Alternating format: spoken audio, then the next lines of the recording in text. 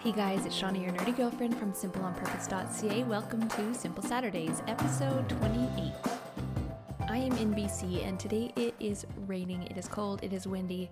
Just yesterday we were running in the sunshine through the sprinkler and now I just totally forget summer even exists. And I want to talk to you about summer even though it feels so far away. Isn't it funny our brains are that way? We just see rain and that's all we can think about even though it was sunny the other day. So we're going to start by talking about having a great summer on purpose, and then we're going to move into family rhythms. What are they? Why they are important? Some that we have, and some ideas on how to pick ones that you like for your family. So summer on purpose, I have shared with you before that I made it my goal last year to enjoy my kids. And this was hard for me to admit that I wasn't enjoying motherhood. And I worked all year at being really intentional and mindful about this. You can read about it. I'll link a post in the show notes talking about it. It's also on episode 16 of the podcast. So enjoying my kids has become easier, but when the seasons are changing, I feel like I have to kind of pre-game myself for this new season of summer where all the kids are home. I want to be mentally prepared. I want to have all the snacks, all the plays lined up. I don't know why I'm using a sports analogy. I am not sporty. I blame Friday Night Lights because sometimes I just think about Coach Taylor and talking to him. Yeah. Okay, so summer is coming. All the kids will be home, and my kids are now 8, almost 7, almost 5, and so I feel like they're just that much older, and they need bigger play than the water table and the toilet paper roll crafts. They're just probably not going to cut it this summer. They're getting too old.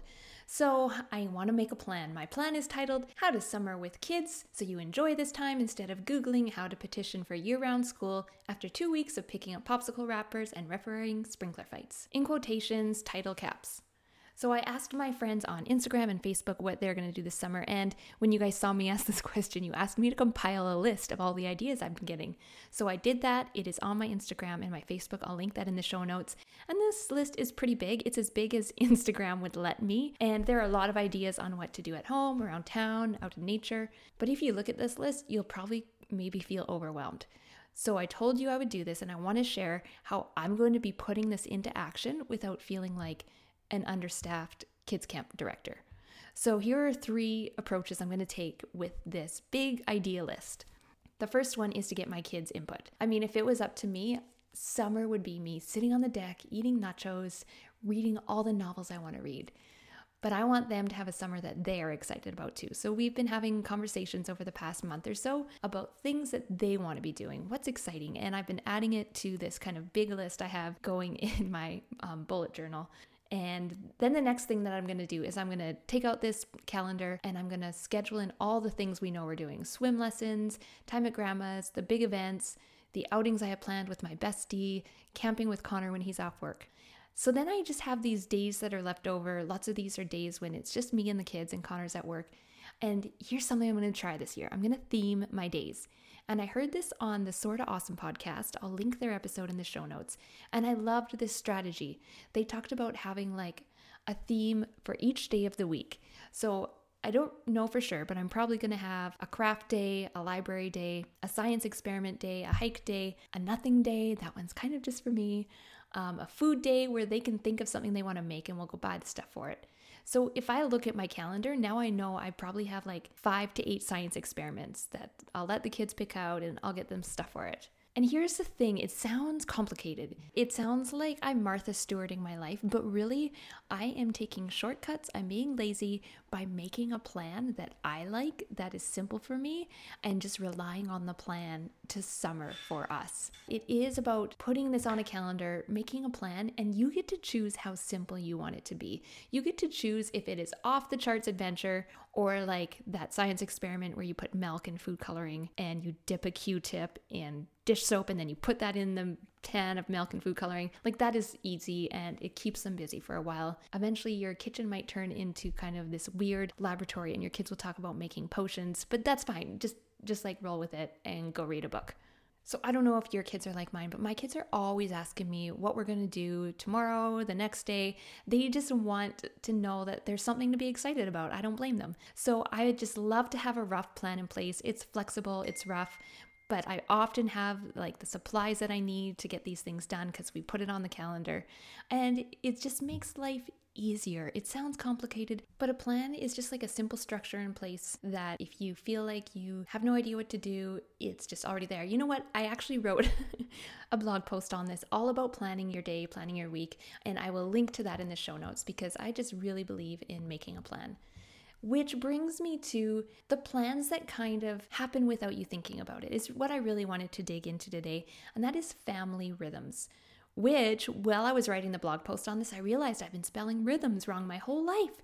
There's only one Y in rhythms. It's a really weird word. Okay, so rhythms. As I was listening to the podcast about having a daily theme, I kind of realized that we kind of already do this as a family, and you do too. I ran through a mental list of the routines that we have as a family in the daily and weekly life. And then I sat and drank my coffee overlooking the trees, and I overthought this and really just dug into rhythms and routines. And you know what? I realized it's a gift. A rhythm is a gift that you give to yourself and your family. And to me, when I say rhythms, what I mean are like the routines, the rituals that we kind of enjoy together, or the traditions that happen once in a while. So they're things we do together out of habit, whether it's to accomplish a chore or just have fun or just to unwind. Here are some examples of rhythms that we have in our family that we find helpful or enjoyable or just plain necessary. The morning routine. We often wake up early enough to get everybody out the door without a lot of effort, for the older kids at least. The 4-year-old still needs a lot of prompting to move from one place to another with clothes on. Another one we have is tea time. And when all the kids were home, we would often have tea time together in the afternoon. It was tea and some kind of snack. And it's kind of moved to an after-school snack situation now. But a couple times a month, we'll bring out tea time for a novelty, conveniently timed with the occurrence of any baked goods that happen to be in the house. Dinner is another rhythm that we have. We all eat dinner together each night, and like eating dinner with your kids, it can be hard. I mean, they still act like wild bear cubs in a meadow, but we get through it. Almost every night, though, we ask questions, and we will commonly ask, what's something awesome today? What was something difficult? Or we use a really cool question book that my sister-in-law gave me, or we just ask the kids to tell us a story about their day, and then we ask them questions about it. The nightly routine, we all have one. And I personally hate the nighttime routine because by then I just want to be alone with a glass of red watching Netflix in the tub. But no, the kids want cuddles. They want to interrogate me on this week's agenda. They want to ask me how old God is. And I know that if I fight putting that time in, then it's not going to flow. It's not going to go easy. So the time I spend with the kids at night, we get the kitchen cleaned and we make lunches. And that time is a payoff for us because now we've moved to the next stage a lot faster than if I would have been fighting it the whole time. Then I think about the weekly routines, and I know there is a flow to our week that we adopt, and it happens when you have school-age kids and there's activities, but I like to view it that it's not just relying on extracurricular activities and chores, that there's still some fun and there's still some food. So like Monday is an easy dinner and scouts night. Tuesday is Connor's last day of work on or off, so we just take it easy. Wednesday is Wii Day, and I mean the Nintendo Wii, yes, the one that's like a decade old. We brought it up from the basement, got a new cord for it, and we play it on Wednesdays. Usually it's just the boys playing it in some kind of unbalanced battle, and Linnea's just crafting at the table. Thursdays is nothing, and I really like having nothing planned. It's kind of my favorite. And then Friday is treating a movie, and every other Friday night, Connor's working, and I feel like he is just so much fun with the kids. So I want to make sure I guarantee them some fun when it's Connor's week on and I'm with them, and I started the Friday night treat. So I pick them up from school and take them to the store, and they each have $6 to buy whatever kind of treat they want, and then we come home and watch a movie. And it's just kind of like I buy a treat, they buy a treat, we all just get a treat. It's really fun. Saturdays are Saturday morning chores, and we keep the TV off and try to just get out of the house, go to the park, whatever, meet up some friends. And then Sunday, we go to church, and then we just come home, and I'm like, it's downtime. I will encourage them to have any downtime they can embrace. So often a neighborhood kid stops by, and they're just playing outside or in the basement, and we have a movie on, we're reading books, I'm reading a book. It's just like a chill time, and then we usually do baths and iPad time before dinner, and I try to keep dinner almost always the same. It's leftovers, or it's a hash with berry crisp. And then we have a monthly rhythm. It's like every month or month and a half, we have these family meetings, which have really blown me away as to how much my kids have been involved with them and shaped by them. And I'll link that post in the show notes too. So these are our rhythms. These are kind of like what we have established as a family. They change from season to season, but what is special about a rhythm is that they kind of flow. So you might need to do work to put them into place, especially Saturday morning chores versus like tea time. But each family can determine what's going to work naturally with who they are and what they want to be doing. And the reason why I think rhythms are a gift is because they offer consistency to a home. And if you're like me and you grew up with inconsistency in your home of any kind, you know that you really see rhythms in other people's families and you have a special longing for it or an unexpected comfort you feel when you're part of it. And children really look to consistency to know what to expect, to find comfort, and to find security.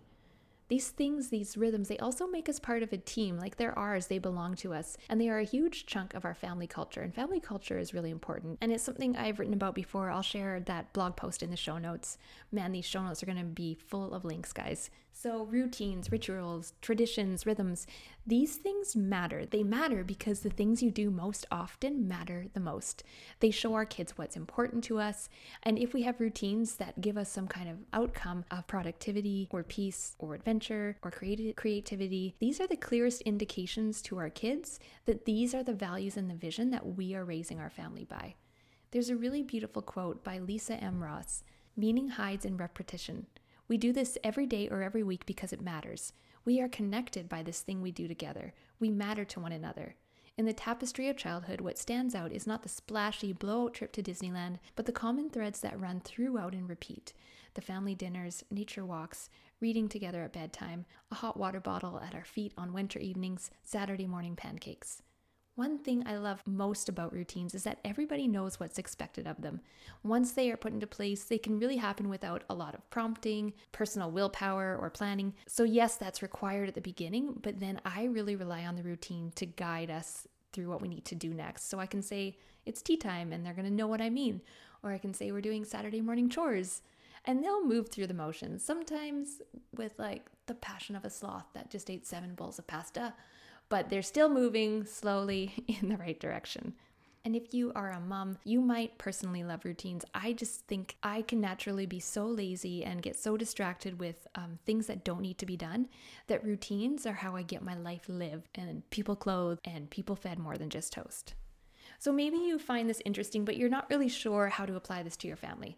And here's the thing I want you to be aware of first is you already have rhythms you follow in your family, from how you all get out the door in the morning to how you handle your free time on the weekends. And what I want to encourage you is make sure you like your rhythms, or should I say you like the outcome of your rhythms.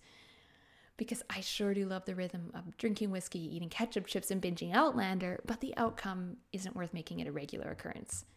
So now, how to get some rhythms that work for the type of parenting you want to do. And what I would recommend is to start by thinking about the outcome you want and work backwards from there. If you have the Life on Purpose workbook, go to the section about setting a vision for your family. If you don't, there is a free vision setting worksheet that is available on the website, adapted from the Life on Purpose workbook. Get that one and set out some vision you have for your family. And once you have that vision for your family, you can identify the values that you are bringing into this part of your life, and you can brainstorm all the possibilities that you could have for establishing some family rhythms. And I have a worksheet on this blog post on the website for family rhythms. There's a series of questions you can go through. You can just look at the questions in the blog post, or you can download the worksheet. But what I encourage you to do in the end is have a lot of conversations with your kids about what you're doing and why. Ask them for their input, make them part of it. And eventually you're going to see your kids making their own rhythms based on their personal vision and values. Like I have a kid who wants me to come and say goodbye to him at the same place in the same time every morning when he takes the bus to school. And we kind of repeat the same like affirmations and encouragement when he goes out the door. Or Linnea just crafted this box to put questions in so that every Wednesday night we can pull a question out and ask, like think of the answer as a family. It's adorable. This is just who she is and what she wanted to do. So those are family rhythms. I really encourage you to assess your rhythms and think about the ones that you like and the ones you want to do more of and less of. And finally, I want to give you a sneak peek about something that I'm putting together. It is a course. You guys asked for it and I am doing it. I've been going through the reader feedback surveys and I realized that so many of you really want to make your house feel like a home, but it feels overwhelming because you want to simplify your home first.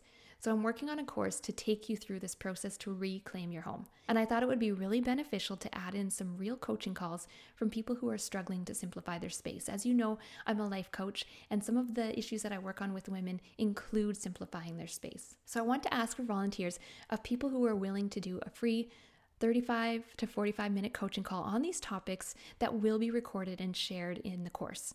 And I'm looking for a couple people who haven't started decluttering yet but are ready to get serious about it. A couple people who are in the process of decluttering but having doubts, hurdles, kind of feeling a little bit stuck. And then someone who has done decluttering and just ready to move to the next steps of simplifying their life. All right, guys, thank you so much for joining in for another Simple Saturday. If you want to get more involved in the conversations that we're having around the week, then stop by Instagram. My handle is simpleonpurpose.ca, and I would love to see you there. Tag me on your posts or your stories if you're listening, if you found anything valuable, and let's continue the conversation over there.